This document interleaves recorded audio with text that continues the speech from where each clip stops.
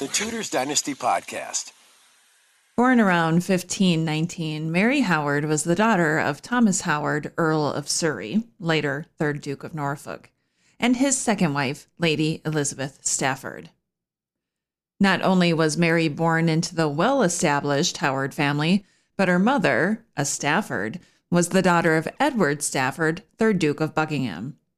The Duke was executed in 1521 when Mary was 2 years old, under the reign of Henry VIII.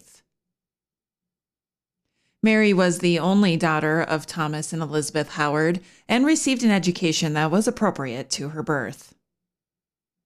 Since Mary's father was Thomas Howard, her first cousin was also Anne Boleyn.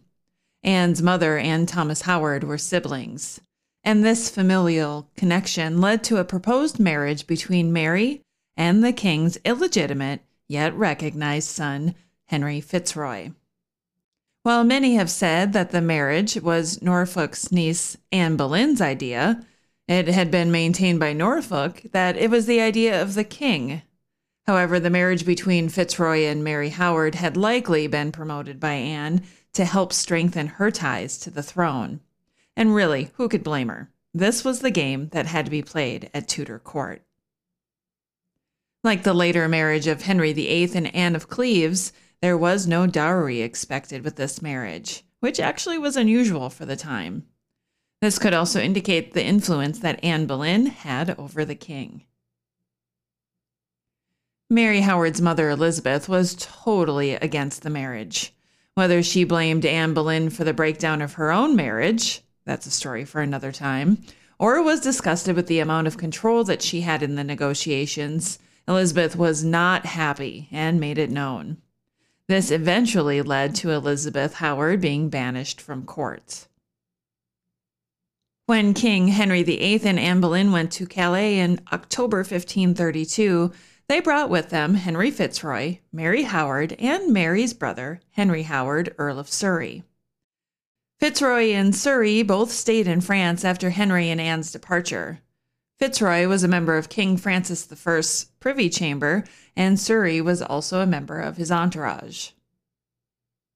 While Fitzroy and Surrey were away in France, Anne Boleyn and King Henry VIII were married. Anne was now queen, and Mary Howard was one of her ladies-in-waiting. The young men, Fitzroy and Henry Howard, were called back to England in August of 1533, and 3 months later, Henry Fitzroy and Mary Howard were married at Hampton Court Palace. She was 14 and he was 15 years old. Because of their youth, the couple was not allowed to live together. Instead, they went back to their respective homes. Sadly, Mary and Fitzroy would never live together, and their marriage would be short-lived. In July 1536, Henry Fitzroy, Duke of Richmond and Somerset, and only surviving recognized male child of Henry VIII, died. Since the marriage had not been consummated, King Henry VIII denied his young widowed daughter-in-law the vast estate she should have inherited as the widow of the Duke of Richmond and Somerset. Mary, still young, could not remarry until her jointure was settled. King Henry decided to keep it all for himself instead. Because of the king's greed, Mary was forced to live off the handouts of her father, the Duke of Norfolk, and to sell her jewels to have money to live on. Expecting her powerful father to help her with his connection to the king, Mary was very disappointed by his efforts and threatened to confront the king in person. This matter of Mary's jointure was actually not resolved until 1540, after the dissolution of the monasteries. Mary finally received some property and income to live on.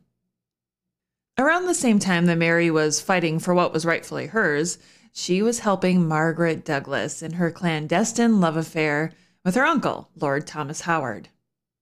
In our A Brief History episode on Margaret Douglas, we delve a little deeper into that story, if you want to know more.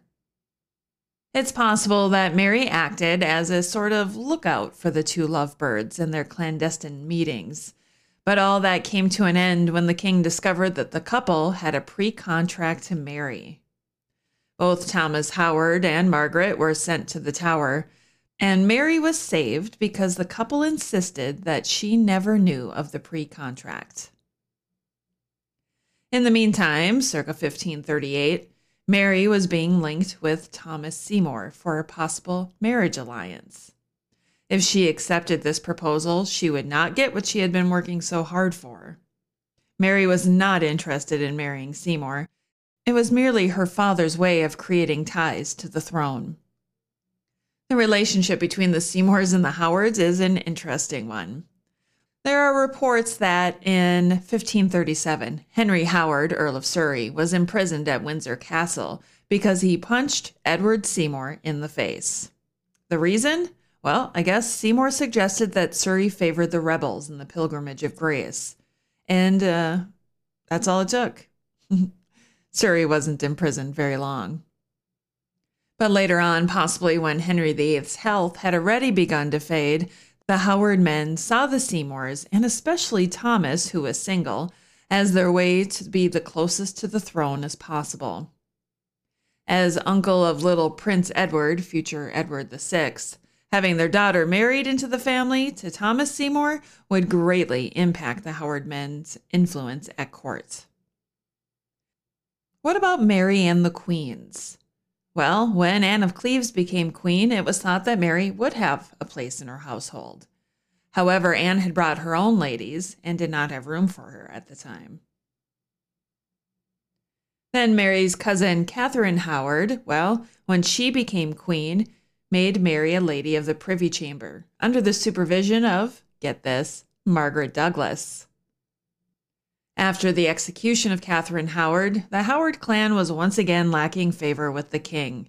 Both Mary Howard and Margaret Douglas were sent away from court for 17 months. Then again in 1546, Norfolk discussed the marriage of his daughter to Thomas Seymour.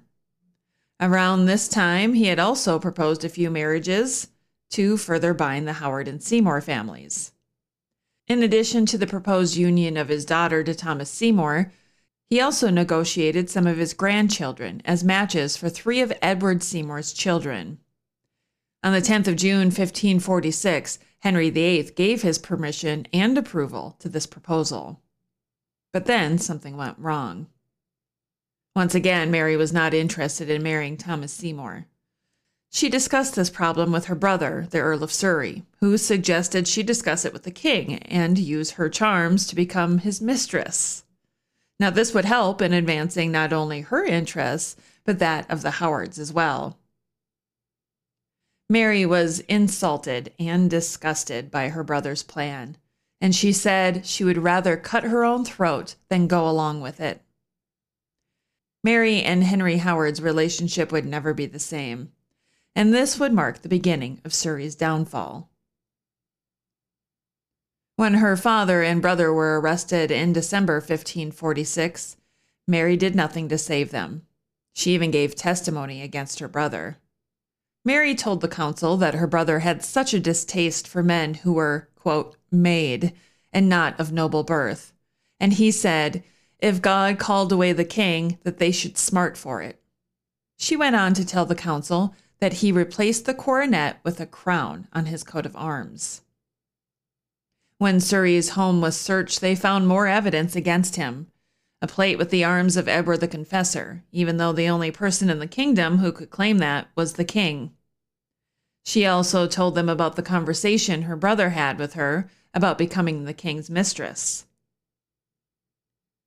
Both her father and brother were charged with treason and sentenced to death. Only her brother would make it to the block, because 11 days later, King Henry VIII was dead.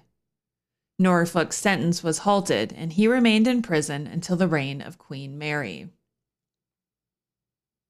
Now, in the end, Mary raised her brother's children after his execution, and was granted money by Edward VI for doing so.